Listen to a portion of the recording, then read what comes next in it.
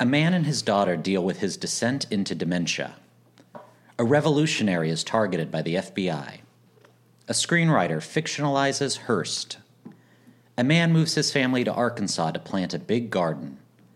A widow travels the country in her van. A former medical student seeks revenge. A drummer loses his hearing. And a group of protesters have their day in court. This time on a very special episode of The Oscars Should Go To 2020.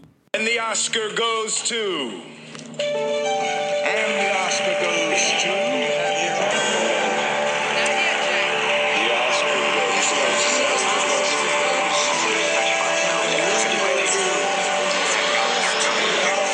goes to... And the Oscar goes to... Here we are. Ugh, 2020. We're in the year of our Lord 2021. And we're finally doing the Oscars 2 months later. 2 months later. I am very tired. I don't know how this is going to go. Yeah. This is going to go rough for old Mego. Speaking of rough, why are you tired? Well, Matty, because we got a new puppy, which we will hold in the picture today so everybody can see her. And she's precious and adorable and gets up around 6 a.m. and pees a lot. Yeah. Yeah. My cats get up around 6 a.m. every single day. They got trained for a period of time when I was having to give one of the cats insulin every 12 hours. So I would do it at 6 and 6. Oh, my God. So now that's when they expect to eat. So I have woken up at 6 a.m. to feed the cats forever. I can't remember the last time I didn't have to get... sometimes I get to go back to bed afterwards, but when I... Is that why you always look like shit? Yeah, that is. Oh, my God. It's because of pets. See, this is a new thing for me. Usually You get up at like between 9:30 and 12:30 every single day. Like 8 and 8:30. 8 and 8:30. 6 is rough. Is totally rough. Listen, this is what happens when you're a new parent. Yeah, I guess so. God, Yeah. really making the argument against children. Yeah. Anyway. Sorry, the energy, we got to pep it up because we're talking 2020. Yeah. Hey, 2020 was great. Yeah. I love that year. I'm so excited to think about 2020. It was such a good year that definitely we need to meet the year's energy. Which was so high. Of course, this is our Oscars episode, our annual Oscar Now episode. We have with us our Forever Now Oscar episode guest, Matty Smith. Yeah. Matty Smith. People are so excited. They gave it. They don't give a shit. So, thanks, guys. I'm excited to be here. Thank you, Craig and Meghann. so we will, as always, go through the nominees just fully in alphabetical order because we don't know who's going to win yet. We don't know who's going to win. We have our suspicions. But we don't know. And then we'll talk about, some of the other categories, some other movies from the year. Sure. We'll do our thing. Sure. We're just going to talk Oscars. We're going to talk the year in film, which I would say overall was not a bad year. It wasn't a particularly strong year, but it ended up being better than I thought it was going to be at the outset. I think I would agree that it was better than I expected, but I was looking at my full list of movies today, which is like 140 movies for the 2020 end of February 2021 year. And there are only maybe 17 or 18 that I was like, yeah, I'd watch that movie again. Yeah. That's not good. Those aren't that's good low. odds. That feels low. Yeah, that feels low. Yeah. Should we just jump in with 2 feet? Yeah, I think so. I think we're ready to go. Great. We got stuff. We got dogs to clean up after, so let's fucking make it happen. Yeah, so because we want to reach the energy of 2020, let's start with the Father!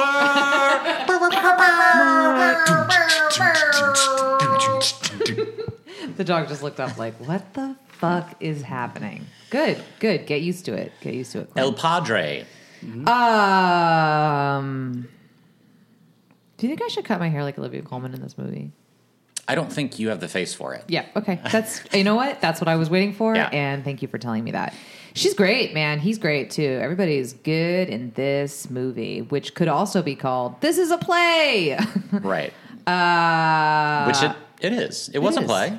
It was. It was. It is. I'm sure it still exists as a play. Yeah, it still exists as a play. Frank Langella, one of your favorites, actually played the role on Broadway. Fuck that guy. I hate that guy. I really liked him. I liked this movie. It was fine. Yeah.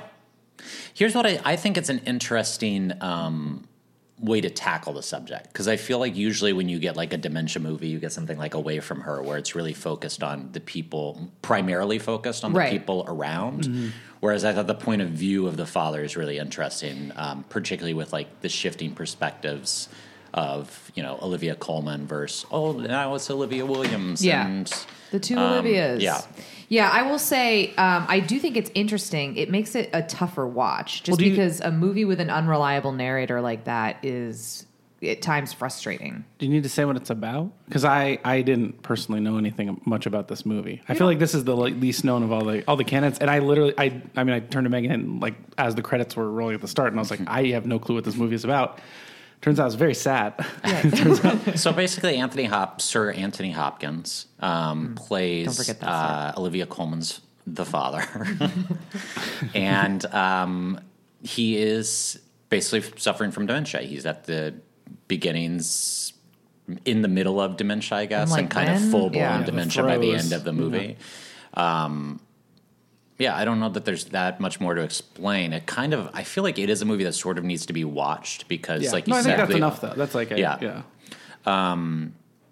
yeah, I think the acting is very strong. Like I said, I thought, particularly because it's the playwright directed it, I thought it had a pretty good directorial vision for a first-time director. Yeah.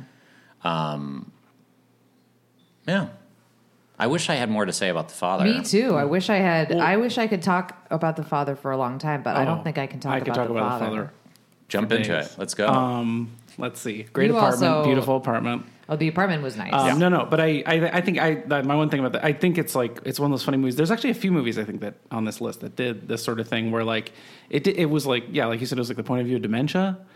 And it did such a good job of like kind of being that point of view that the frustrations of dementia are passed on to the viewer. Like obviously we're not, experiencing it, but I think there were times when like you didn't quite know what was real because it was kind of like, is he seeing this person and who is this person and what actually happened? Yeah. And you can kind of get the picture by the end, but I think there are some times when it is like a little bit frustrating. And it's like, is that it's effective filmmaking, but I don't know if it's like satisfying. Yeah. Sure. And I feel like this year I leaned way more into movies that were satisfying than like that sort of like, whereas in the past I would enjoy like a comfort. You You wanted something more comforting. Yeah, much more comforting. You wanted Why? something what was going on? Like when you were having like becoming a child again, you wanted someone to take you in their arms and cradle you. Yeah. Even though you're an 85-year-old man. I will say, look, that was heartbreaking. I also like you guys are actors and you guys are more into like the whole complete. We were at one point, but you're more cognizant of the whole picture of a performance. I like leaning in on like that one moment, like having like I guess I should say I like the whole picture, but like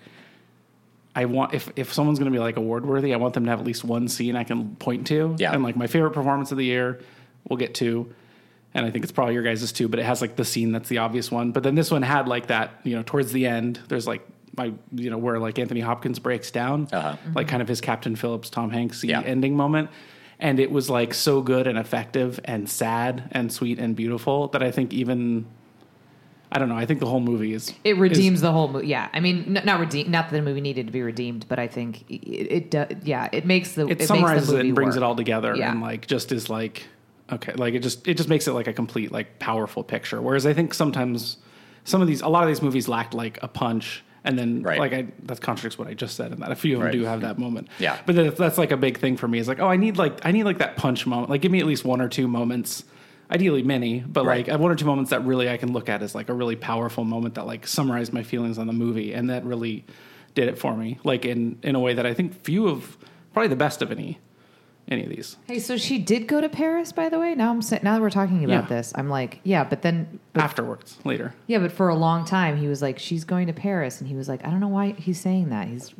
But I'm like, but you did. So why are you making him feel even crazier? Well, I feel like you can kind of like, you can turn this movie into like a Memento or like a Babadook or something like that. Where I know, but where, he's not like ending seeing the future. But I think maybe the whole Or, like, movie he's in going in the past. he's in the home or whatever the whole time. Yeah. Is the way I could see it because Olivia Williams shows up as his daughter very early on, like 10, 15 minutes in. Right. And at that point I didn't know what the movie was about, and I was like, ooh. The scene Did she get switched? The other scene in the movie actually that I really love is the scene with Imogen Poots early on when like he's being like his most charming, and then he kind of like does the tap dancing thing. Well, but then when he's like her ability to have that inane laughter and like just gets really mean, and I feel like that is something that you hear about obviously with dementia patients also, that there's this like exchange, like extreme change in personality. Yeah, they'll just turn on a dime. Yeah.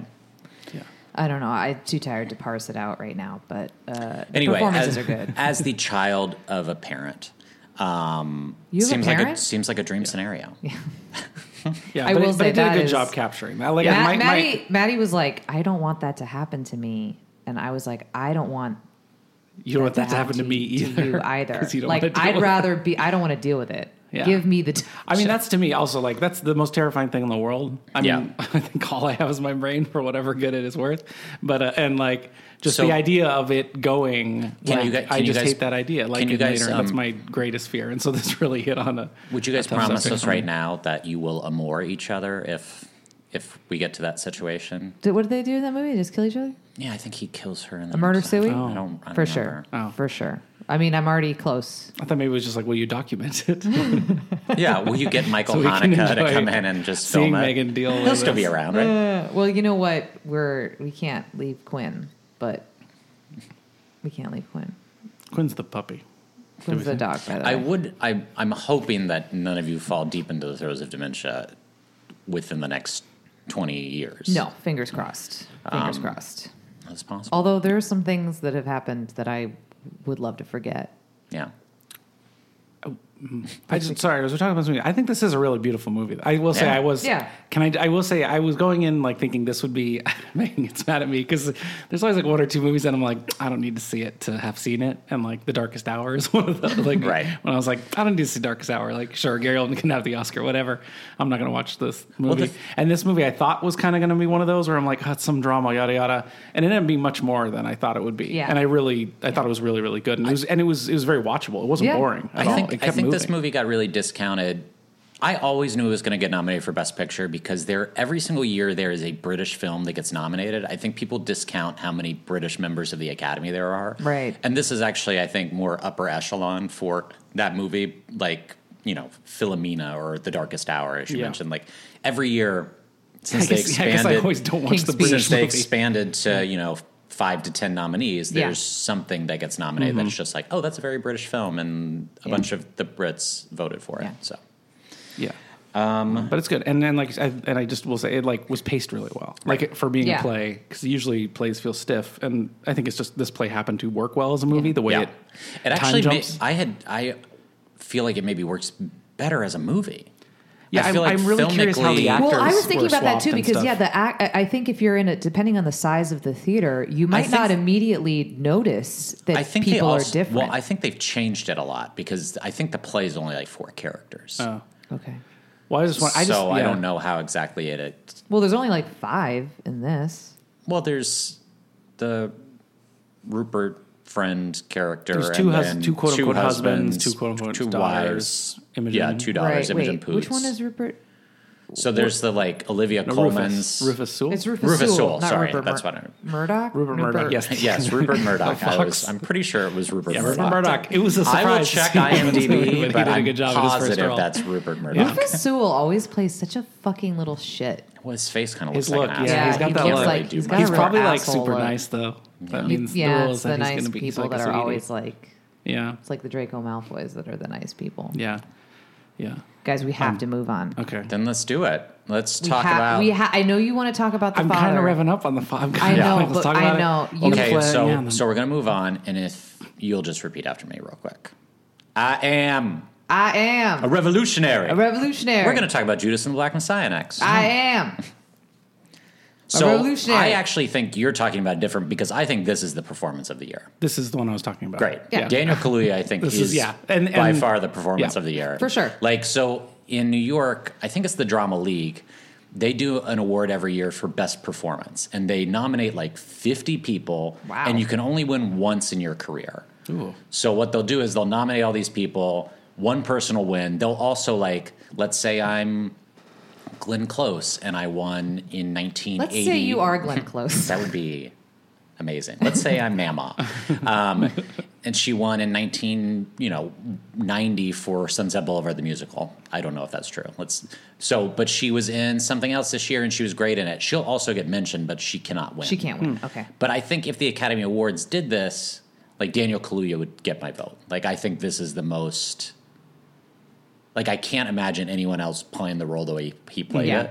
Yeah. And we literally have someone else playing Fred Hampton in an Academy Award nominated movie this year. Yeah. So Agreed. He's incredible. It's also interesting too because there's a lot of good people in this movie, and he overshadows them all, which is I feel like it's hard to. Lakeith Stanfield has charisma for days, so I feel like it's hard to overshadow him, and he does. Yeah. I'm on record about this movie that I love this film. I don't think it's perfect. I did not have a 5-star movie this year, which is the first. Usually I have 1 or 2. I think I had like 3 or 4 last year. But this is as close as it gets. There are some like quibbles, like I think we've talked about. Like I think there is like an age issue. You know, Fred Hampton was 21 when he died. Lakeith Stanfield's character was supposed to be 17, I think, at the start of the movie. These guys are both in their late 20s, early 30s, which they're both great performances. I do think once you get those postscripts, it takes something away from it, because I think it would have been interesting to see someone that young play those roles. I also don't really understand why they feel the need to sort of soften Jesse Plemons' character at the end. Yeah, that was a weird... which I have actually the same issue when we get to Trial of the Chicago 7. It's like, you know, there can be super bad guys, Martin Sheen as like Hoover, like we can be like, he's the worst, but that doesn't mean everybody else has to be kind of good. And I felt like at times they tried to make it seem like Jesse Plemons was okay. There's, I don't know if it was, there was a scene, I think there was like a scene in the middle too, where he like, was like, wait a minute, like, or he was or whatever. It was that their informant or whatever was the one who committed murder. Like their guy committed murder and then was being used as a scapegoat. And like it felt like he was being used more as like a narrative device to like call out that this is bad. So that we can like make it clear, like, oh, that was bad that we did. Like that was bad that. Yeah. Just the scene though, like when it seems like Hoover's like invoking his family to be like, oh, he's having to do this also because he's also being threatened. It's like, not really. Yeah, we don't need, like, Hoover doesn't need to be Thanos in this universe. It feels a little like a little bit outdated movie. I don't know. You know, I mean, just in the way that movies have become less and less like, you know, rah American propagandistic. It felt like it still was in that kind of more traditional thing of like we need like a good guy cop, right, to like fill in that role. And I think like this story especially is one that should not really have good guy cops. Like anything about the 60s should not have good guy cops really, because they were not. I mean, I think if you're, I don't know where we get into. No, the thing is, I think if you're showing this movie, like you take like that element of it out, like you can judge for yourself, like watching the movie, you can be like, what Fred Hampton was trying to do, build up this rainbow coalition with these hillbillies and these Puerto Ricans and trying to bring the whole city together to be like, it is not a race issue. It is a class issue in Chicago right now. That's what we need to deal with. But at the same time, I think you can also look and be like, well, you know, do I want that guy, even though these cops are being terrible to people in a shop, do I want him to come in and just pull out a gun and start firing at cops? There's obviously gray areas there. Yeah. But I think you can let us decide that for ourselves in scenes like that, as opposed to like beating our heads over with it. I just think it was like I kind of was mad at that, and I don't know, like, I guess I don't know if there was some FBI agent who had a little bit more of that like hesitance, but I really doubt it. But like I knew the story of Fred Hampton going in, and that kind of my whole thing in the movie is it's really well done, but it's like just tough to watch this when you know it ends in him being like murdered in his sleep. Right. Yeah. And that's why I think especially like I don't, even if there was like an FBI agent who doubted it a little, let's not pretend he's like a hero. Well, but for kind of doubting it when he literally like gave a man like drugs to give to someone so that they could murder him in his sleep. Even Like if it just is like don't you don't need to do that. Even if there was an FBI agent felt bad, it's not their story to tell. It's not about them. So I don't need to have like a humanizing sort of like moment. And I guess actually like what I was saying before, they used like him kind of to call it out. I was like, hey, wait a minute, isn't this bad? Like it feels like Lakeith Stanfield is that role. Yeah. When he's sitting at the dinner table, like being at the dining table, being told like give him this drug. Right. You just don't need it. And it felt a little strange. And I thought it was like, I was like, oh, is this going to become, and it didn't become anything. Like if there was some real life part of the story where he actually later on, I don't know, participated in some sort of like redemption or whatever. Yeah. That would have been one thing, but there wasn't. Yeah. Like if he had like been there and gotten shot the night Fred Hampton got killed because he showed up and tried to stop the FBI raid. Like that's one thing. Yeah, that's one thing, but he didn't happen. Yeah, he just let it happen. Yeah. He kind of helped, and I don't really have any sympathy for him. That being said, does Jesse Plemons not just have the best career in Hollywood right now? Fucking does. It's wild. He just never misses. No, everything he's always in good shit. Isn't that crazy? That guy, he'd been touched by an angel. Yeah. By the way, it's such a funny thing to like. I like watching Friday Night Lights. Like when it was on, it's like if you had told me that of all the people on that show, that guy was going to be the big star, I would have slapped you. I would have not believed you. I feel like it kind of follows though in the like it's always like the funny likable side. It's like the Chris Pratt of Parks and Rec or something. It's always like the funny likable like side guy that like endears but himself. he wasn't that funny or likable on the show.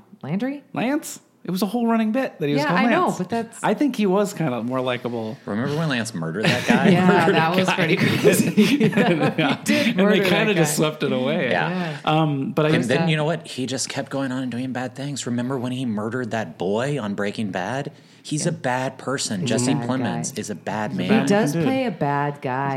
He's got the look. He's got that Rufus Sewell look. Yeah. But I think this. I love this. I love this movie too, Craig. And I think it's like nice to get like the real like more real stories of the civil rights movement. Like it's weird. This feels like kind of the start of it. Like this feels like. Did you feel like there weren't like enough like white saviors though in this movie? Like I know we talked about like Jesse Plemons.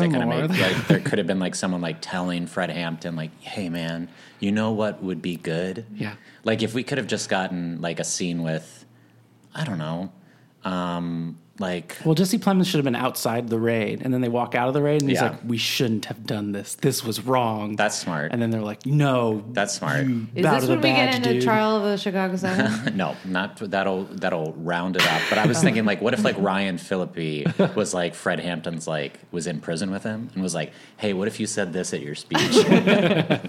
That's good. Yeah, but I just and I think that like it's cool that like Fred Hampton was given such a good performance. Yeah, I also want to shout out Dominique Fishback, who I think is pretty good. And everyone was great too. Yeah, and like Lakeith Stanfield, I like that guy a lot. Yeah. Megan and I had the discussion of like who's like a bigger star, Lakeith Stanfield or Daniel Kaluuya, and I think like after this Kaluuya, but I think neither has like totally broken, and neither is like I think broken through to like big stardom, and I feel like Lakeith Stanfield is the one to me that like if there's there's a right role for him that will make him like. Right. Yeah. The big star. Even though Daniel Kaluuya is fantastic. I think Kaluuya, it's similar that, like, I think he just hasn't chosen wrong yet. Yeah. Whereas, like, Lakeith Stanfield did The Photograph with this array, which sounded like a good idea, and they're both fine in it, but the movie doesn't work. Whereas, like, Daniel Kaluuya, like, went from Get Out to, like, I like Widows maybe more than some people do, but I think Widows. He was cool in Widows. It was a great role in Widows. Yeah. Here's the thing, though. Lakeith Stanfield, if I may, is... No, you may not. Hot. Okay. I mean, Daniel Kaluuya's good looking too, but I'm like, Lakeith Stanfield is going to be a star for the reason that he is the baby father of one of your classmates. Is he? Yeah. Oh. From Who what's did her he have name? a baby from? From Precious. Zosha? Yeah. He had a baby with Zosha? Yeah, they have a child together. Oh my I think God. I think they're still together. I don't know for sure, but I know they have a child with each other. Good for you, girl. Yeah. Good Lord. I don't know Zosha. Well, she went to college with me, and she apparently getting that good Lakeith. Yeah. Anyway, if you like Dominique Fishback, I want to recommend the Deuce. Oh, she's in that? Yeah, which I went and re-caught up with and actually really enjoyed. I know, people really like that. One of the Francos is in that, right? Well, it's James, and he plays two roles, and that's a little rough to watch James Franco. But Maggie Gyllenhaal, honestly, is giving like one of the performances of the decade. And really? It's totally ignored. No one gives a shit, yeah. Let's move on to Mank. Let's talk about Mank, baby. Let's talk about Gary. Oh, that's pretty good. Yeah. This movie does not feel like a full movie to me. This feels like the first two episodes of like a mini series. It just doesn't come together in the way that I right now. Yeah. Over me. Yeah. Over me, it just doesn't come together right now. But I mean, it looks really cool. Like, I like the decision to film in black and white. It looks cool. I think something I learned about myself. Here's the thing that I learned about myself. I'm less and less interested in the story of Citizen fucking Kane. How many times are we going to talk about the story of Citizen fucking Kane? I don't know. But I think I'm full up. I think I'm good. RKO 281. I think I'm good. That's all. I was so excited for this movie. Like, Megan knows, like, when the trailer came out, I like showed it to her. Yeah. And I was like, look at it. They got the look and all that stuff. And I even made Megan watch Citizen Kane because she'd never seen it before. And then we watched this movie and it sucks. it's I don't know. It's my least favorite of these movies. Because I agree with Megan that it doesn't feel like there's enough of a story there, or if like just there's no like clear battle between like Mank and anybody. Like, right. I think it's like set up to be kind of Hearst, but that just kind of comes up at the end. He has like a big speech at the end where he like yells and stuff, and it feels like that should be the start of the movie. Yeah, like, agreed. But then the reality of it is that wasn't like in the real story of him. There wasn't more to the story, so obviously it has to be the end of the movie. But like the thing about the movie that really, I don't know, just didn't work. And it's kind of one of those things that like, oh, you see it in action. I'm like, oh, that doesn't actually work. It sounded like a good idea. Was all the stylistic moves that they made. Like they did all the Citizen Kane, all the little innovations that Citizen Kane did, and all the wipes and all the everything. They did a ton of that stuff.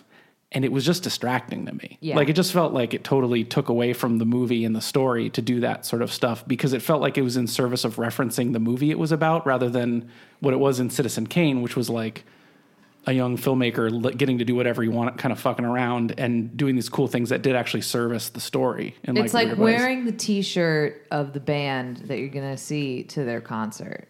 It's not cool. You know what I mean? It's not cool. Is that your Lester Bangs? I don't know. I kind of disagree with you. So I've seen all these movies at least twice, and I think technically, for me, that's what's really interesting about this movie. I find the technical direction and the design sort of awesome. I think the movie is soulless. And I think the biggest problem for me, even though I think he is actually good in the movie, is I think Gary Oldman is not the right person to be in the movie. I actually think all the like major performances around him are really good.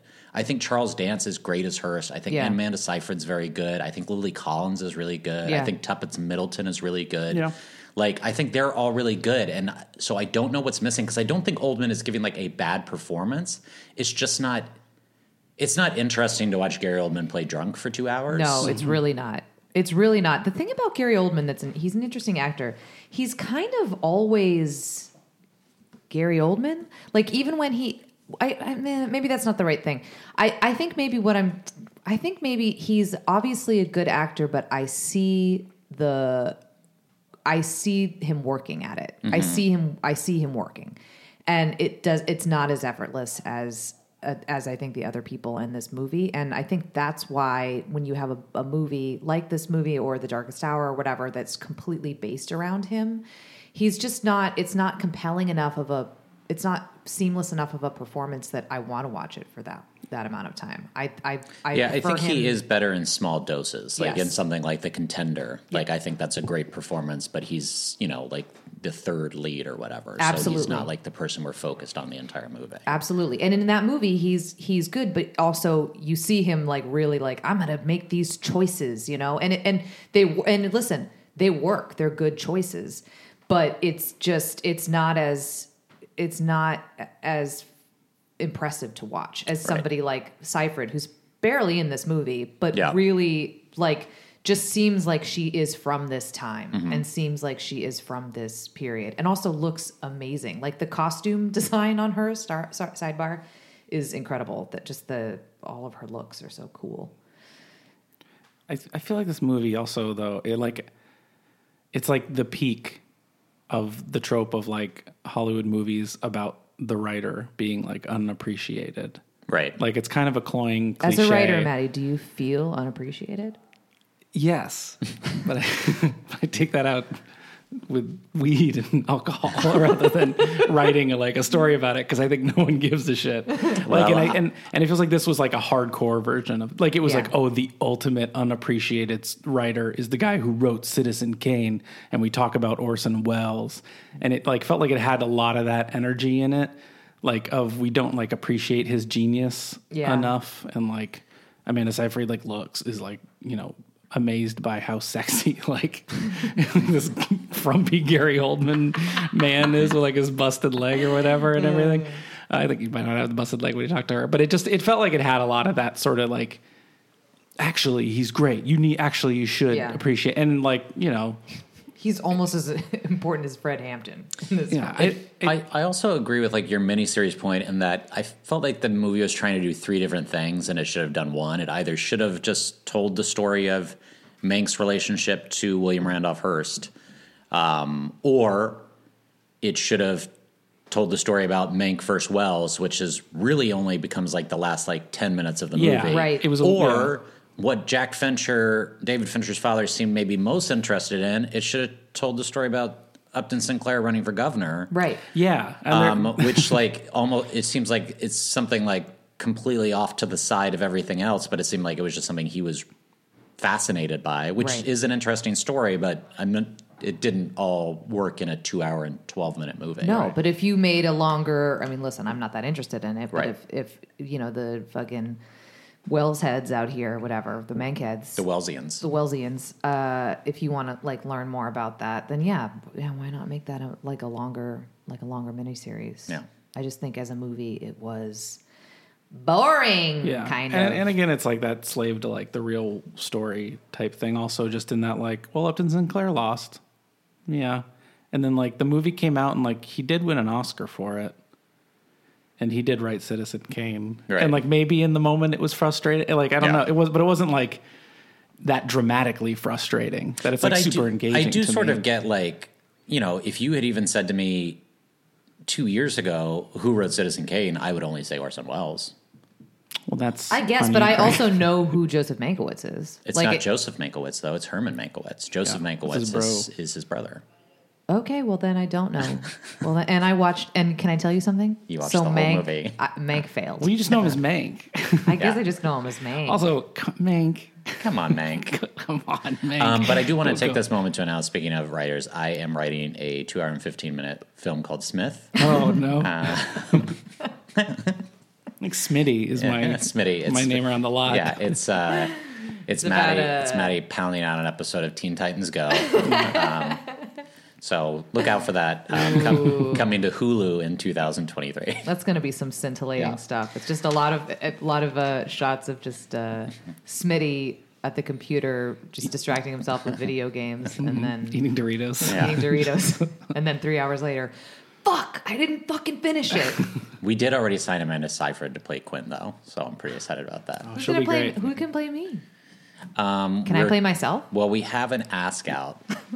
You might just appear as a silhouette. It'll be very stylish. We have an ask out to Glenn Close. But I think this is it for her. This is going to be her moment. Let's talk about Minari. Another movie I expected to like a lot more. That sounds really harsh up front. I really liked this movie, but I was like, when I saw the trailer, I was like, this movie is going to destroy me. I'm so excited. And it didn't. I mean, it was good. Yeah. I think I feel similarly. I think this movie is good. I think in this year it is a deserving Best Picture nominee. It's Other definitely years, maybe not it's so much. one of my favorites of these 8 films. But yeah, I just think it's like a strong like festival movie, great debut. I don't know if it's his debut, but like breakthrough film. I think it's a super interesting story. I voted for it at the SAG Awards for Best Ensemble because I think it's a really strong ensemble. Yeah. But yeah, I don't think I was like, it didn't knock my socks off or anything. No. I'm still wearing my socks. No, socks are strongly on my feet. Although I'll say Alan Kim is impossibly cute. So cute. And I love, and again, the story's really through his eyes. So it's pretty incredible that, like whenever a movie is through the eyes of a kid, I'm always like, here we go. Because they generally either lean like super like precocious or they're not interesting enough. They're not very good. And he really straddles that line of like, of not being like overly annoying, overly precocious, but just like a real kid. Yeah, exactly. Yeah. It's good. Do you have anything to say about Minari? No, I feel bad because I kind of feel just the same. Like it was just very good. It was very pleasant. I loved the family and I really like cared about them, wanted them to do well. You want good things. I mean, and it like had the thing of like the dad did. It's almost like if he struggled. I mean, obviously the fire is devastating to them and stuff, but like he did pretty okay. I don't know if he did pretty okay. It was like he went and like found a buyer in the city and stuff. Right. And it was like good. And I was like, oh, good. Like, and I was happy for that. But then that doesn't like. Did you guys compel think me that, a ton in a way? Is that weird? No. Is that like it was? Yeah. It was almost like too pleasant. It was almost in a weird way. Even though there was heartbreak and it wasn't. Yeah. Again, like I the was ending more was devastating. interested. It's funny because like now I'm thinking about it and like. I think I was more interested in watching The Father, which again I thought was going to be kind of like that. Had and by some that you bit, mean the film The Father, not Stephen Yeun in Minari. No, although that guy is also I'm interested in that guy, but it had more of a forward momentum. I generally like movies that are a little more meandery, but I don't know. There's something about it that left that again, like we said, like. It left me not cold, but just a little more. I thought I was going to really cry and be like really. If you had to choose between being a chicken sexer and a diviner, which one would you choose as a career? Great question. I mean, diviner easily for me. Yeah. It seems like that's like a less sure like paycheck. Well, I didn't. That's the reason I say. Well, I didn't realize I don't guarantee water in my divining service. I get payment up front. Yeah. I didn't realize that they destroy the males. That makes me sad. Yeah. They don't taste good. Yeah. I can tell you as someone that eats like young chicks. Yeah. The female. Okay. Like if you just like pop some of those on like a stick and like just roast over the fire. Yeah, you can tell it's That's a right. much. You got fired from your job as a chicken sexer because you got caught eating your chicks That's right. on the job. That's right. That's right. I will say though, that's why I had to relocate to California. So yeah, it's good. It's great. It was good, and yeah, like it should be nominated. Yeah. Just like I like that bunch. But I will say it also. This is one of those movies where I turned to Meghann and like partway through, and I was like, man, it is insane how few movies we have about Asian Americans. Yeah. And their experience that are, especially movies that aren't about like even. And I think I had this thought when the detail was not like it was a reveal, but when we found out that like, oh, they've been in the U.S. for a while, because I didn't know if they were immigrants because I kind of avoided all these movies reading about them this year.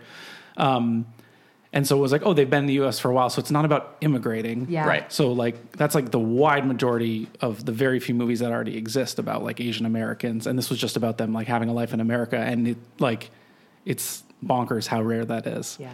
And so it was like nice to like it. I'd love to see more movies about that subject, and it is it's great that it's getting this recognition, like not just because it should, but also because it should help. Expand, the types of movies we see. If you had a fire bin, Chekhov's fire bin, if you will, would you place it that close to your shed? No, I would not. I felt like it was a little too close to the shed no matter what. Yeah, well, they learned a lesson. Yeah. Well, you know what it is? When you make a mistake like that, then you learn a lesson. Yeah. You learned a lesson. Yeah. So you think when they rebuilt the shed, they they I think they put it a little further away. Or do you think they built it in the same place and just moved the fire bin? It feels like it would be easy to move the fire bin. But then, of course, the shed is burned down. I don't like food waste, so that was another thing that was upsetting to me. I think I already pitched this to you, but I don't think I did it on podcast. My great movie idea, which is the grandmother from Minati. Oh, yeah, you have pitched this. Jung Yun, and the grandmother from Shoplifters and the grandmother from The Farewell. In a multi-country, multilingual heist thriller. Oh, yeah. Directed by director Bong. Although I pitched this somewhere else, and someone also said, make it a revenge thriller by Park Chan-wook. And I was like, oh. But maybe it's like a guy has moved from Korea to China to Japan and has in their past done something to all these women, and they kind of all band together to get back. Because those three ladies fuck. You know what I mean? Oh, hell yeah. For sure. They get Have down. you seen any of her acceptance speeches? Did you see her BAFTA acceptance speech? No, are they fun? She basically, it was just like, this, the British are known as being so snobby, so for you to accept me, it's so funny. That's funny. But she's great. She should win. Yeah, she's great. I don't know. It's kind of a weak year in that category anyway, but she should definitely. But she should. I think she. Yeah, and like you said, I think all the performances are great. Yeah, and this is also I think this movie is very watchable. It was very scene to scene was just enjoyable. So this is a movie that if it's on, I'll just watch it. Yeah, it went down easy. Yeah. Nomadland. The presumptive frontrunner. Great movie. I liked this more than I thought I was going to like it. Man, the thing about Frances McDormand is I could kind of watch her read the phone book and be entertained. She is one of the most likable, curmudgeonly women imaginable. And just watching her drive around is... Can you think of another actress that's been in a film where we've gotten a chance to see her piss, shit, and swim naked in a stream? Because I can't think of one that we've seen all three. No. Saoirse Ronan did shit in a bucket in Brooklyn, but I don't think she hit the other two. So. I don't know. David Strathairn is also... I like him. Yeah.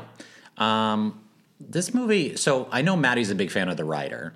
We've talked about it before. I've been telling people that have seen this movie that they should see The Rider because I think I like Nomadland slightly better, but I think what Chloe Zhao is trying to do, The Rider does a better job at, which is weird. Yeah. No, that makes sense. Though. Yeah, it's like that documentary, the blending of the real and the fictional. Yeah. Because all these people in the for the most part, they're all nomads. They're actual nomads. And I think that is part of the thing is I think as good as I think Frances McDormand and David Strathairn are, I was actually, I think, more interested in a lot of the actual nomads, particularly Swanky. Love me some Swanky. Love Swanky. This movie and Minari I actually did get to see in the theater. I had watched them both at home, but certain movies are in the theater. So I wanted to, just because both of them are kind of so vast. Yeah. I mean, I wanted to try and see everything in the theater, but it just wasn't possible because the last week they basically pulled everything back out of the theater, and now it's back in next week. And I was like, great. Too late for the podcast, guys. Which is the thing they should be thinking. Do they not listen to the podcast? It's so strange. Get my letters. I think I'm a little colder on Nomadland than a lot of people. And I think it's because I was more interested in the documentary elements, I think, than the fictional elements of it. I think it's funny. I was disappointed that I didn't get more emotional at Minari. And for Nomadland, I was pleased. And because I think this is we talk they're very, the two of them I think are very companion pieces for me. And it's in that it's a kind of more ignored section of society, of American society, and it's very much about the land, right? Living off of the land, which is weird because that's how I feel about Mank. He lives off of the land, but this was interesting to me because what I didn't really expect it to the element that I didn't expect in Nomadland was that for the most part, most of these people are choosing this. Right. I'm not saying that they have not also been marginalized and and that she's also in a tough spot. But like the fact that these people are like, this is kind of like what the psychology behind like the nomad lifestyle was something that I didn't expect. And I think she could have gone deeper, honestly, into, because I was interested in that. But I think that when she goes to stay with David Strathairn, that is when the movie really kicked into another gear for me, because I was so interested in, he's staying, he wants her to stay, why doesn't she? And the why of why doesn't she stay, which is... Well, because he broke those plates. Sure. Fucking that doof. was devastating. Devastating. Those little things. Yeah. Breaking plates, breaking glasses. Yeah.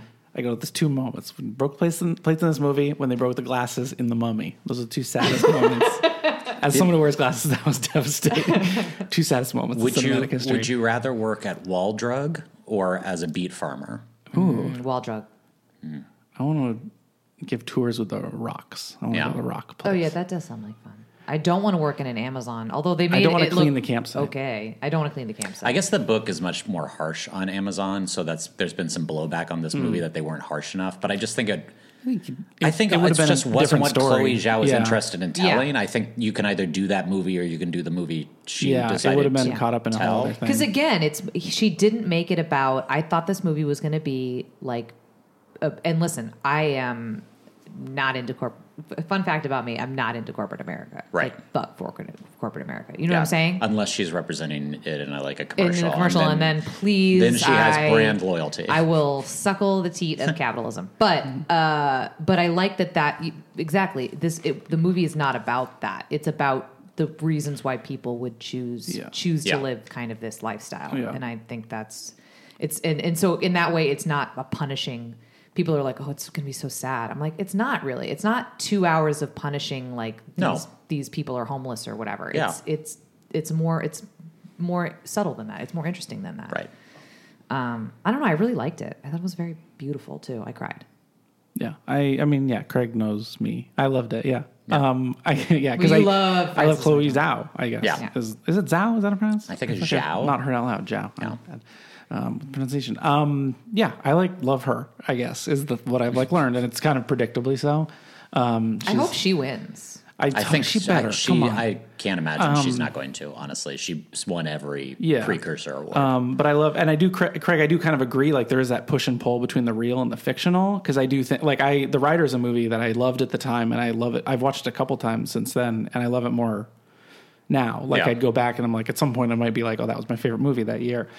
And Rider had more moments of just the reality, like you said, right. You literally watch a bullfighter guy who's been completely disabled, quadriplegic, and I think mentally, or watching himself bull ride or whatever, right. or bucking bronco ride and whatever it's called, and it has that reality, and it really hits you in that way, and it makes you.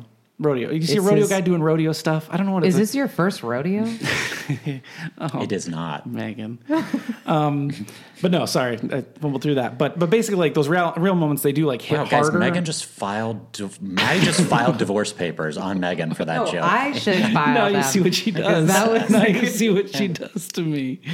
So it had the moments and the real cowboys sitting around a fire telling their stories, and it feels very real and personal, and that was more emotionally effective, I think, than this movie throughout. Yeah. I had that thought throughout, but I think I liked Nomadland more overall, in the context of a 2-hour movie, because I think it did it leaned into her personal story, and I think I would have been happy if this movie had been 30 minutes longer and there'd been a few more just scenes of her sitting listening to a real person. Yeah.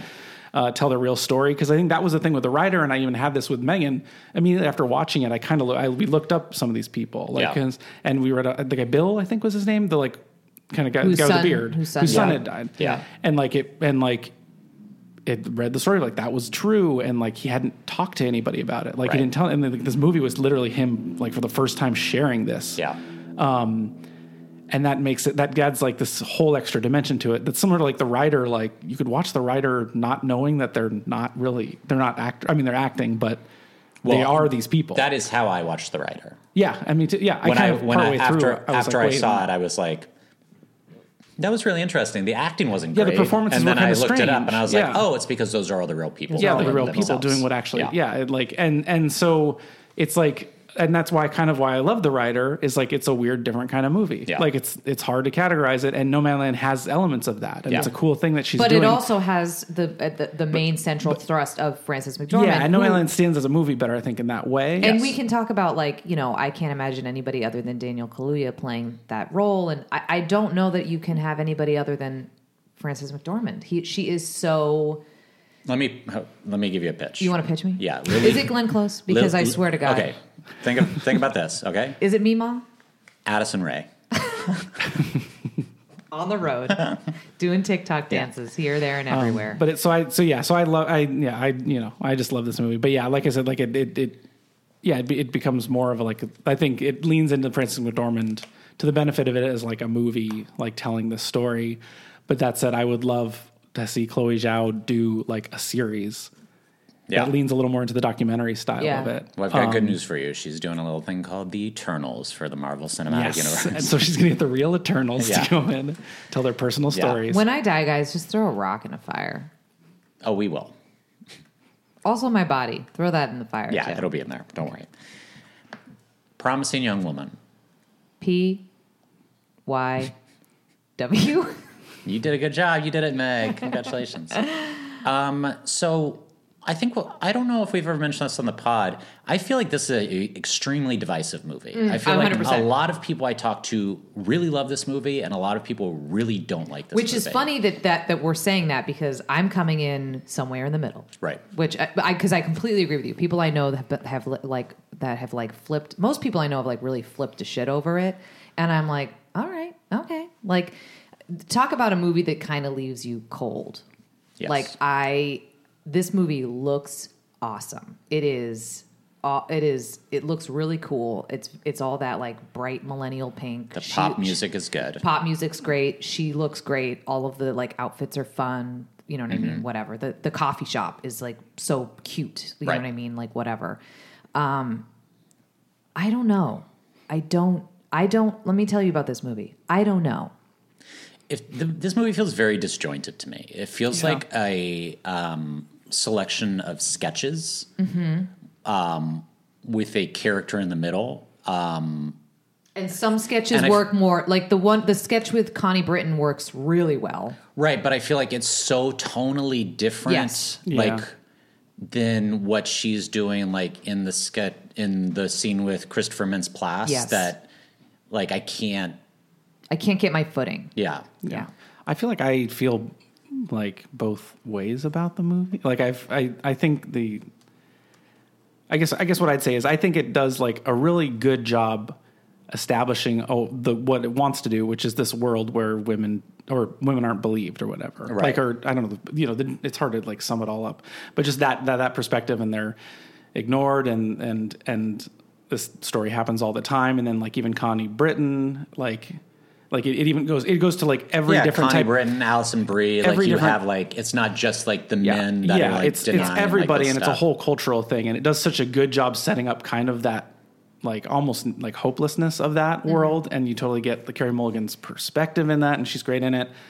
But I don't feel like it provided, not that it's a movie's obligation to provide an answer, but like some sort of like a resolution towards the end that like shows like, oh, this is where we can go, or this is our like kind of like the thesis statement at the end of it.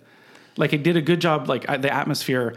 Like I do think tonally, I agree that it kind of was like shifting a little bit, but mainly to me that was my problem, was that I never quite like saw like, okay, so then what? Yeah. And again, it's like hard to say to drive, because it's not like, I almost want to be like, okay, so what do we do? And it's like not like all movies need to do that, and that's not necessarily the movie's obligation. But if you're setting up a problem I agree. I don't think every movie needs to do this, but I think you're hitting on something where it's like, if you're setting up this is such an endemic issue, the answer is not for us to kill ourselves or put ourselves in danger in that way. So, and I don't think that's what the movie is saying. So I'm like, so what are you saying?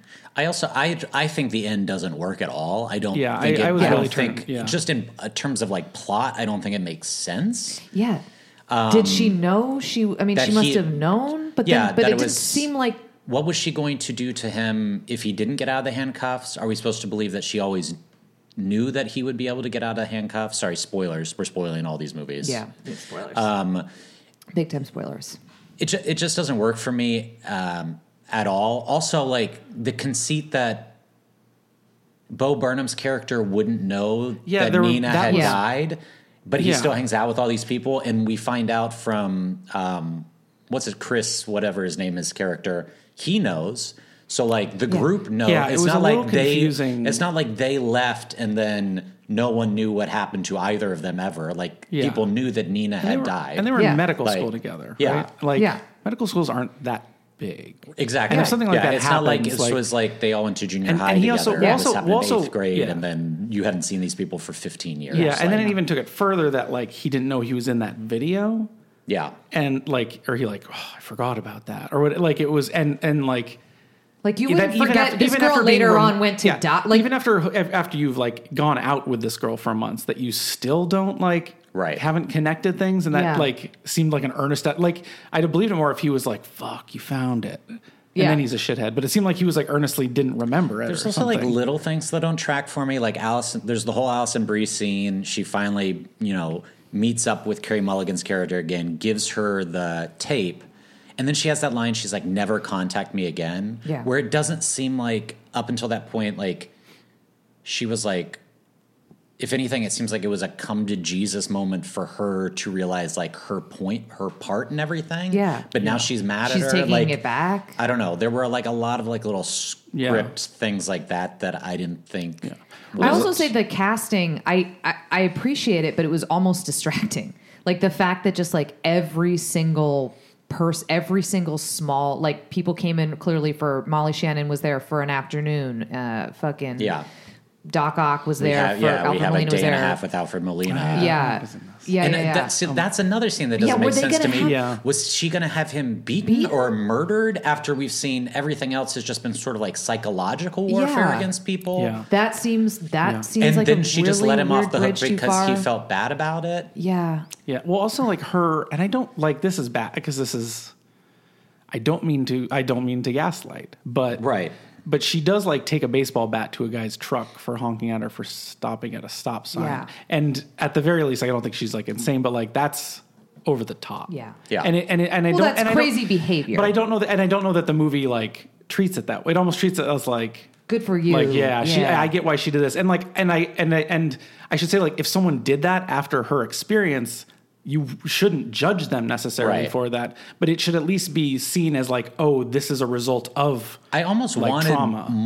I almost wanted the movie more be pulpier and more savage. Yeah. I actually sort of thought, based on the trailer, that was what I was going to get, that this was going to also, like, basically be American Psycho flipped. Yeah, it's also not realistic that she's going home with these guys, right? Yeah. And then flipping on them, and oh no, she's, like, not drunk, and all they do is feel bad. Like, you can't tell me that at least a couple of these guys wouldn't be angry and get violent with her. Like, that's some pretty risky fucking behavior. I do like that they do it where it seems like it's like, oh, it's actually the good guy of the three. Mm-hmm. It's all these people. So, it's not just like it's not like a serial rapist. It's, these so-called good guys are doing this.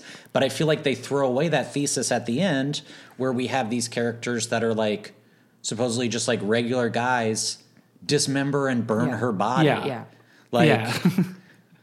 Because it's like, that's, like, a huge step, I feel like, even for someone in this situation. And I know they're aping, like, things like Very Bad Things and stuff where, like, the stripper gets killed and I don't know. I just feel like I could see the point that Emerald Fennell was trying to make with the movie, and I just feel like it gets away from it. Yeah. Well, I thought that's all. I also really didn't like the winky emoji at the end of the movie. Right. Yeah. Like that it caps it off. Like, because that, like, she's dead. She's murdered. She lost. Like, like it's a tragedy. It's devastating. It's horrible. And then, like, that it does the winky thing as if that's for her some sort of personal triumph, as if she did grab some power.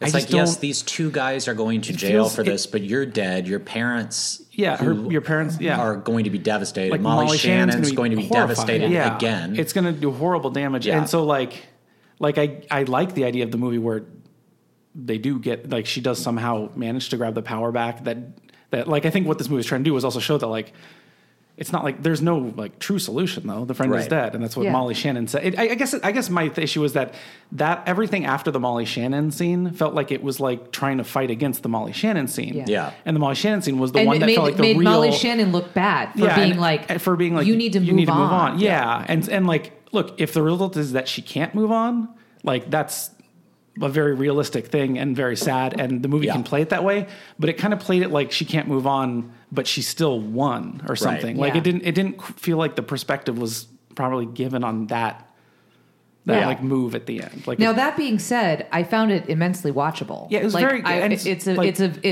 It moves. Like Carey Mulligan is very.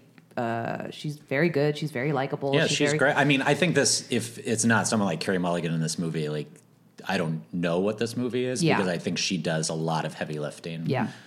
For and then every stuff that's not there in the role. Yeah, and then every new scene, you're like, who's gonna play? Oh, it's Laverne Cox. Like so for that reason, like I guess it's almost like clickbaity, like from scene to scene. But yeah, ultimately it left me cold. I don't know what to say about it. Yeah, but I think like the performances are good.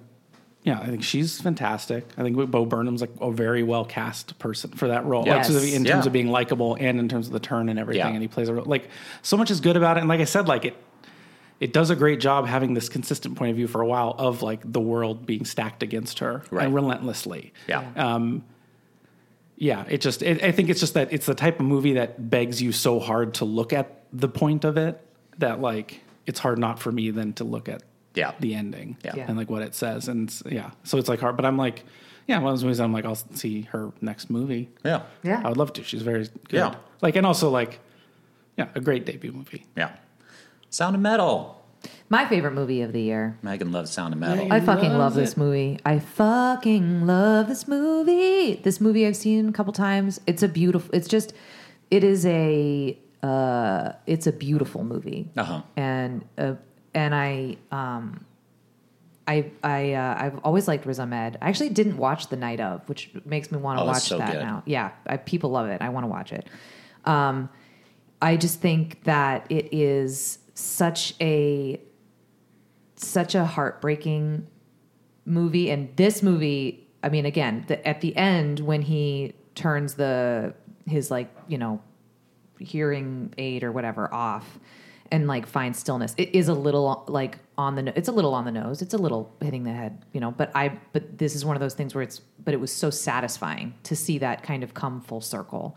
And again, I think this is also a movie that like has a lot to say, but and has a lot of different perspectives, but does it in a seamless way. Like, cause it's a movie about an addict. It's a movie, and about addiction. And it's a movie but it's also a movie about like, whatever disabilities and or people being seen with hearing that have disabilities, and then it's also a movie about love, like the transformative power of love, right? And how and shit like that, and it all just wraps up into the human experience, and it ends in Paris. And I love this movie, and I love that guy. The guy who's apparently just been in the mix for such a long time as an actor. The character actor. What's that character? I don't know. It's Paul, and I don't know if it's Raci or Rocky. It's Raci. It makes me think it's Raci, but I think I've heard people say Rocky also, so I'm just not sure of the pronunciation. Is he nominated? He is nominated for Best Supporting Actor. He's a big stage actor actually in Los Angeles. Interesting. He's worked with Deaf West, which is sort of an internationally renowned scene. I saw their Spring Awakening. When he comes back... Yeah. When Rami Malek comes back after having the... Not Rami Malek. How dare I? Fucking dare How dare I? Riz Ahmed comes back from having the surgery and walks into the house. Like, we talk about, like, the scene. Yeah. What is the, like, Oscar scene or whatever? The scene where he's just like, I can't have you stay here. And he's in, and he's, like, in like, just about in tears. It is a beautifully heartbreaking movie, but that is ultimately uplifting. Yeah. Yeah. Yeah, I mean, I think you can't talk about this movie without talking about the sound design, which I think is actually incredible. Yeah. It's one of those things, like, I think of all of the awards that could go out. I'm going to be mad if Daniel Kaluuya doesn't win Best Supporting Actor, but if Sound of Metal doesn't win Sound, I think I would be furious. Yeah, it would go It's so cool. The way that it flips is so fucking cool. Yeah, and it uses it well through. Like it's like because the first time it kind of does the sound thing where it's like choosing where it's deaf to show like the perspective and stuff. You're like, okay, this movie is doing that. Yeah, and it's not like the basic idea of doing that. I think is like, oh, that makes in a movie about someone losing their hearing, that's what you would do. Yeah, but they use it so well, so creatively throughout the whole thing, and it never gets old. It never feels gimmicky, and they do it in different ways. Like at the end, when she's singing with her father, and then you hear she's singing the song, and then you hear what it slowly you start to hear what it sounds like to him. Yeah, it's just it's so it's all seamless. Handled so well. Yeah, like it.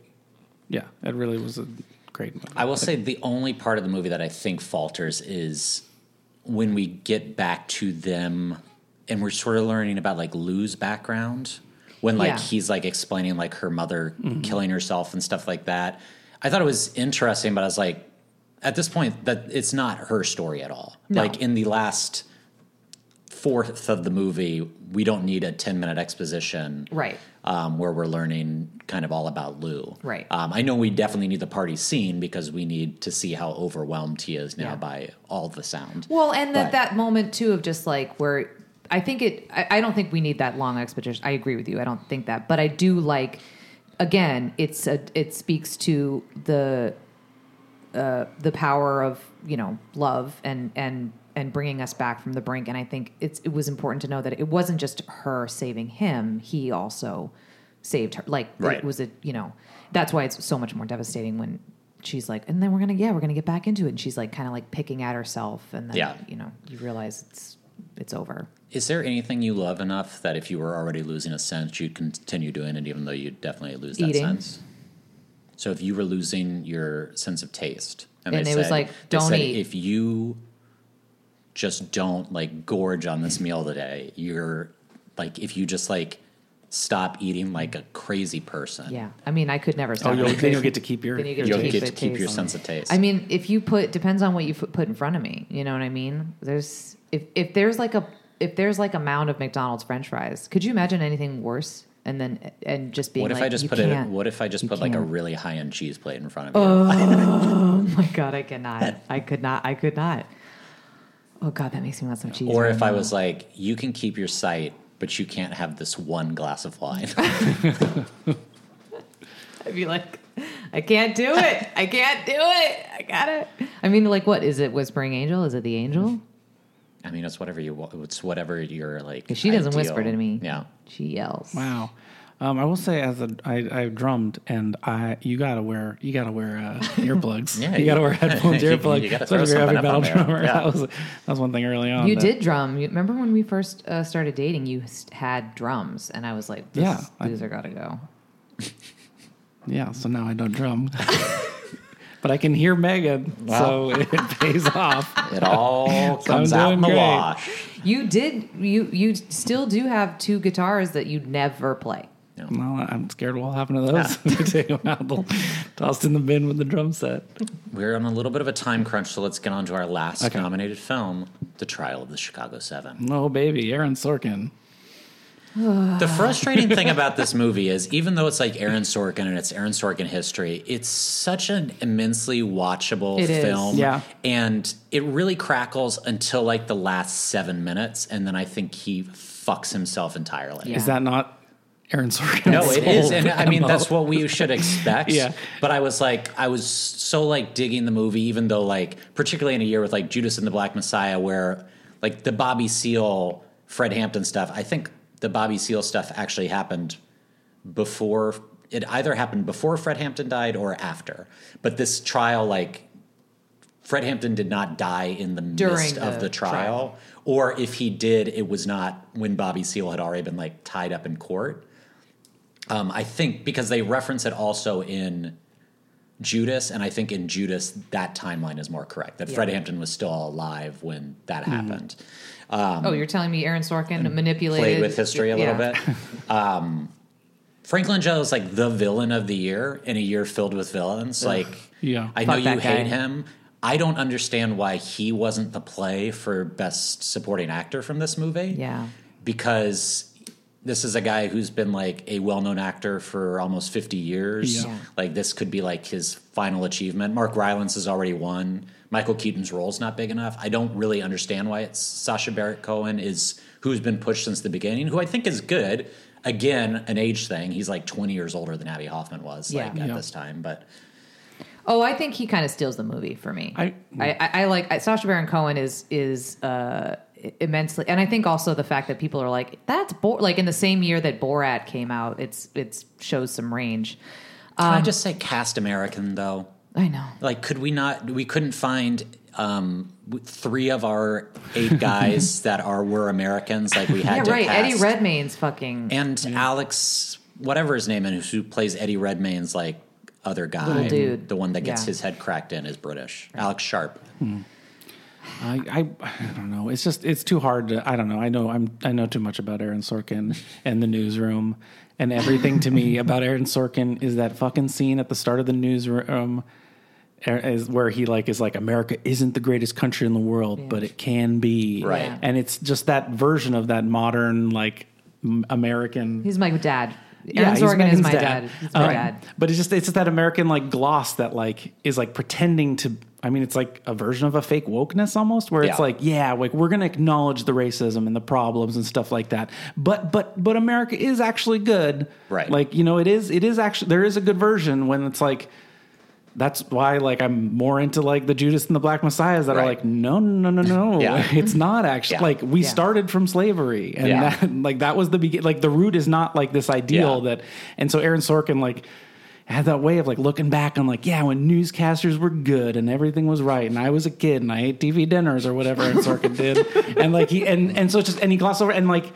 I don't like Sacha Baron's performance, not because he doesn't do a good job in it, but because he's playing Abby Hoffman as a guy who like thinks America's good and like is cool. And Abby Hoffman was like an anarcho-communist. Like he like was not, he wouldn't like, it plays him as like kind of like a scamp. Yeah. And this is totally the movie. His performance is good. I don't put any of this on him, but like, it just feels like it misses the mark in terms of presenting like the actual politics and point of view of some of these guys. Yeah. Well, like again, he wasn't revolting against like, the like principal judge, like the judge is the principal. Larry Kudlow is the principal in this movie, and they're like the scampy kids. Yeah, and like it was so much bigger of a divide than that, and it would like and in a weird way that like lightens the stakes a bit, and at the same time it does make it more entertaining and watchable. Like it is like it's crackling or whatever and witty and clever, and it goes throughout there, but then like it just loses all the like this like emotional heft that's there, and because it's a true story, it just makes it so much harder for me to take than in a year where I feel like so many of these movies are smaller stories but done with such enormous scope. This feels like the inverse. It is such a big story, but just seen through such a small lens. That's a really profound statement that I just made. Sorry, I wasn't listening. What did you say? Sorry, what was that? Sorry, my headphones, I think, went out for a second. I was just you guys are off. fucking assholes, and also you listen to women. Believe women. Listen to and you know what I am? Trash promising your. No. See, I feel bad about it. Now I'm bad about it. That movie is like, I think you're going to obsess over it. He went on Doughboys to talk about how great fucking the Snyder Cut was. The Snyder Cut was. And I don't regret that opinion. When you leave in a second, Matty and I are doing 2 hours about the Snyder Cut. Yeah. Oh God, it's a bonus. Which I will say, Craig Informed Me is not eligible for the Oscars for this year, so I'll not be getting into it. But I'm just saying, Promising Young Woman does such a good, it's like giving a woman's perspective. I feel bad for, all right.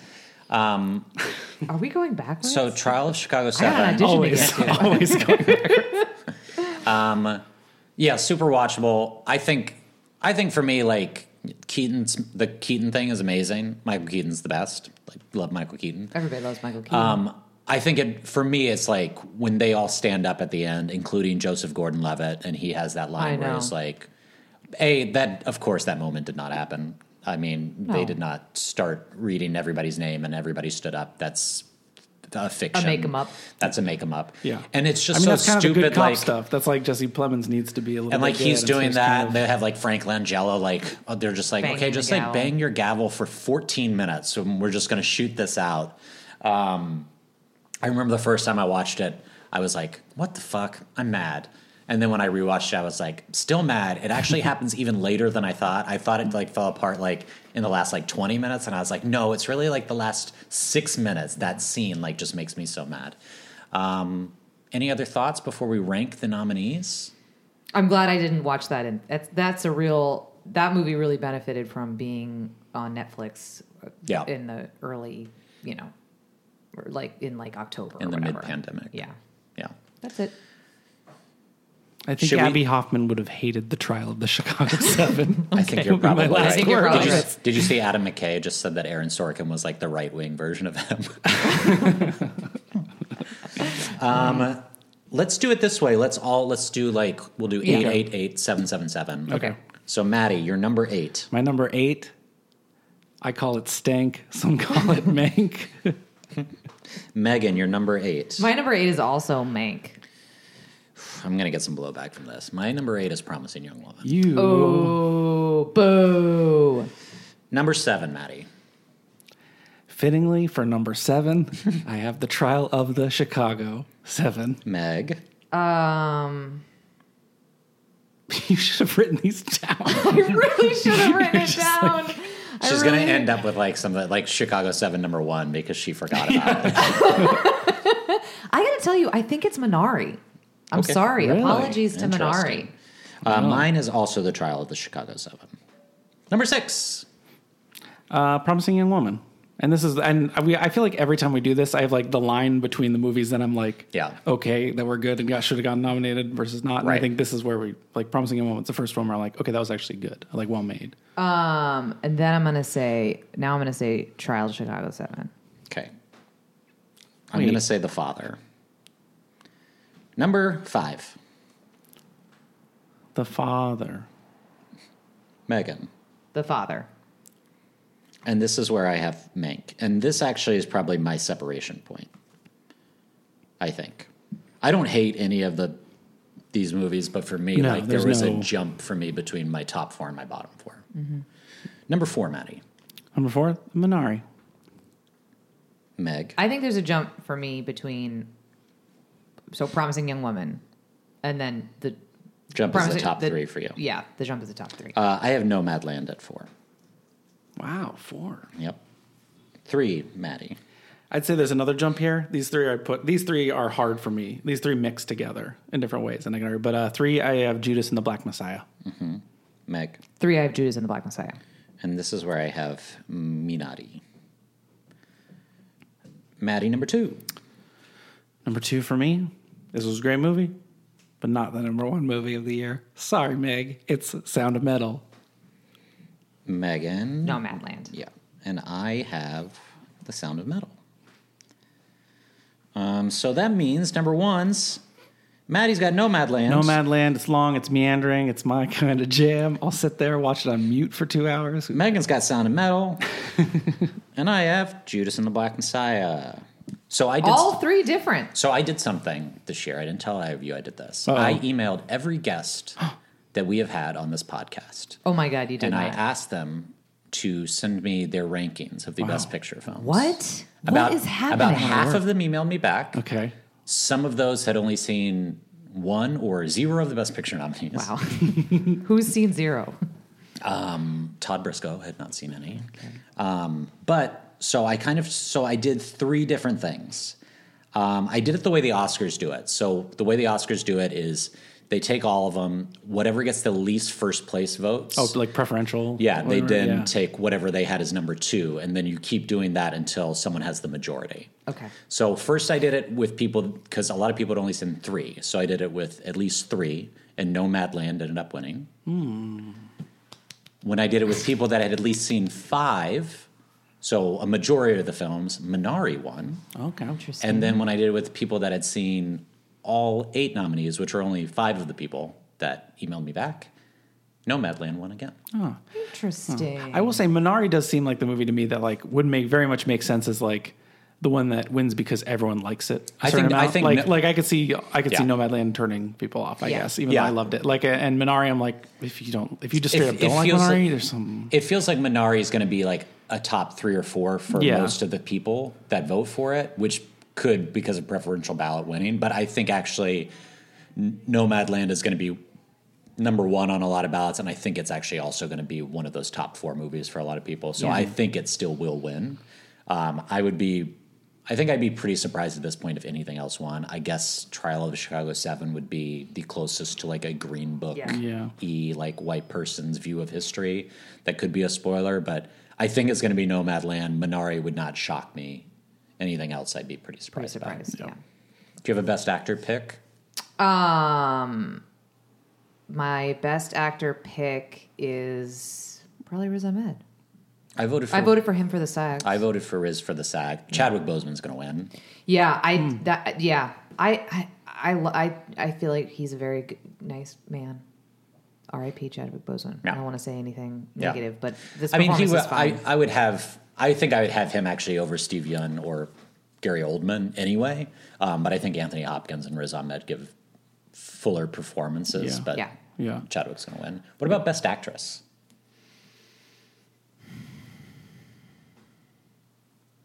Who are my nominees? Viola Davis. Carrie, Fran, Vanessa Kirby in Pieces of a Woman, and Andra Day and I haven't watched The People versus Billie Holiday, and I'm going to be honest with you, I probably won't. Mm-hmm. I do want to watch Pieces of a Woman because I'm into Vanessa Kirby and that subject matter interests me. You told me I could watch the first 20 minutes and then not the rest. I didn't get around to that yet. I would say I can't imagine somebody beating, I got to tell you, Viola Davis. I think I voted for her for the SAG. This is like the category that's like the most up in the air because Viola won the SAG. Frances McDormand just won the BAFTA. The Critics' Choice was won by Carey Mulligan. Andra Day won the Golden Globe.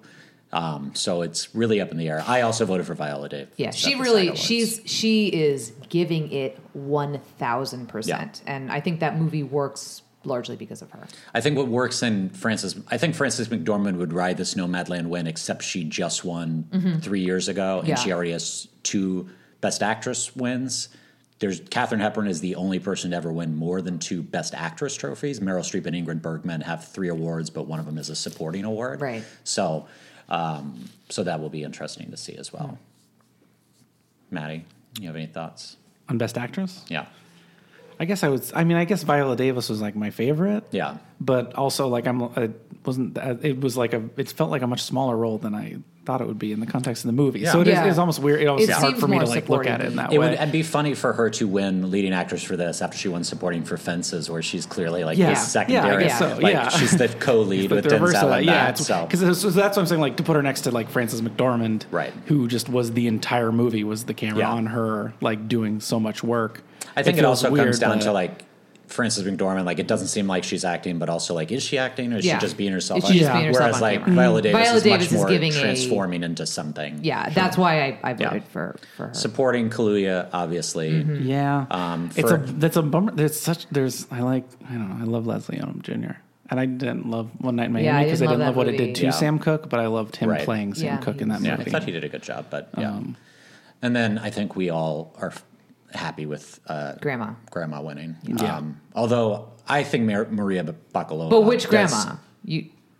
Mama, of course. Mama, we're talking about Glenn Close. Mama. Although I think what Maria Bakalova does in Borat is sort of incredible. Like just being an unknown actress and coming out of nowhere and doing that, I think is... What did she do to you? Like... I think just holding ground with Sacha Baron Cohen as that character alone is amazing. Okay. I'm not talking about like the Rudy Giuliani stuff. Like I think it's fine, but I think like being able to go like toe to toe with him comedically, like I don't know who could do that who has years of experience. Yeah, I think that's a good point. Yeah. And just the improviness of it and like that movie is interesting. It's so uncomfortable. It's like I can't imagine being in it because watching it there's so many uncomfortable points. Yeah. Chloe Zhao is going to win Best Director. Which I'm fine with as well. Yeah. Best, and I want to say I watched Another Round, which I really liked, but Collective should win Best Foreign Film. I think it should win Best Foreign Film and Best Documentary, and I don't think it's going to win either. Really? Yeah. Oh, I think Another Round will win International Film, and My Octopus Teacher is actually the front runner. It just won the Producers Guild Award. People love that movie. But I like that movie too. I think it's going to be that or Time. That's the one we haven't watched. What else? I mean, The Mole Agent. I honestly really loved. We loved The Mole Agent. I have to watch that, but Collective blew me away. Yeah, Collective was heartbreaking. Yeah. Matty, do you have any other movies you want to shout out? There was one that I wanted to shout out that I don't think it wasn't actually eligible. Yeah. I know this, but I look at it as like a movie experience, and I wish it had gotten more attention. I mean, those that saw it, I think, loved it, but American Utopia. I mean, I'm a big Talking Heads fan, so I obviously went in the hole for David Byrne, but I think like it's a fantastic show. Yeah. It feels very relevant and modern, and like in the way that, and I think a lot of the movies that I liked in this year were that too. And I think like Spike Lee did a fantastic job directing it, like adding his personal touch. Like there's moments that are like, oh, that's a Spike Lee thing to do. Yeah. Which is cool to watch. But he doesn't also like, he doesn't get too heavy into there too. Like he did a great job like interpreting the show. And I just loved every second of it. Yeah, I never know where something like that falls. Like I don't know if a concert film falls. I guess it falls under documentary, but it's not really a like. Yeah, you can make those more documentary based, and this is not. It's really just shooting the stage show. Yeah, and it's not. Yeah, so it's just like it was like just a sheer like 2 hours of things that I most enjoyed watching this year. That would be number one. Did you at all feel like you were on the road to nowhere? I did the whole time. Yeah. Definitely in my top 5 is. Never, Rarely, Sometimes, Always. Mm-hmm. Did I get it right? I Yeah, did. you did. That movie is again subject matter that really speaks to me, and that movie I thought was great. Particularly, again, we've talked about this, like the scene that the title comes from is an all timer. Yeah, is like maybe one of the best scenes of this year. Yeah, yeah.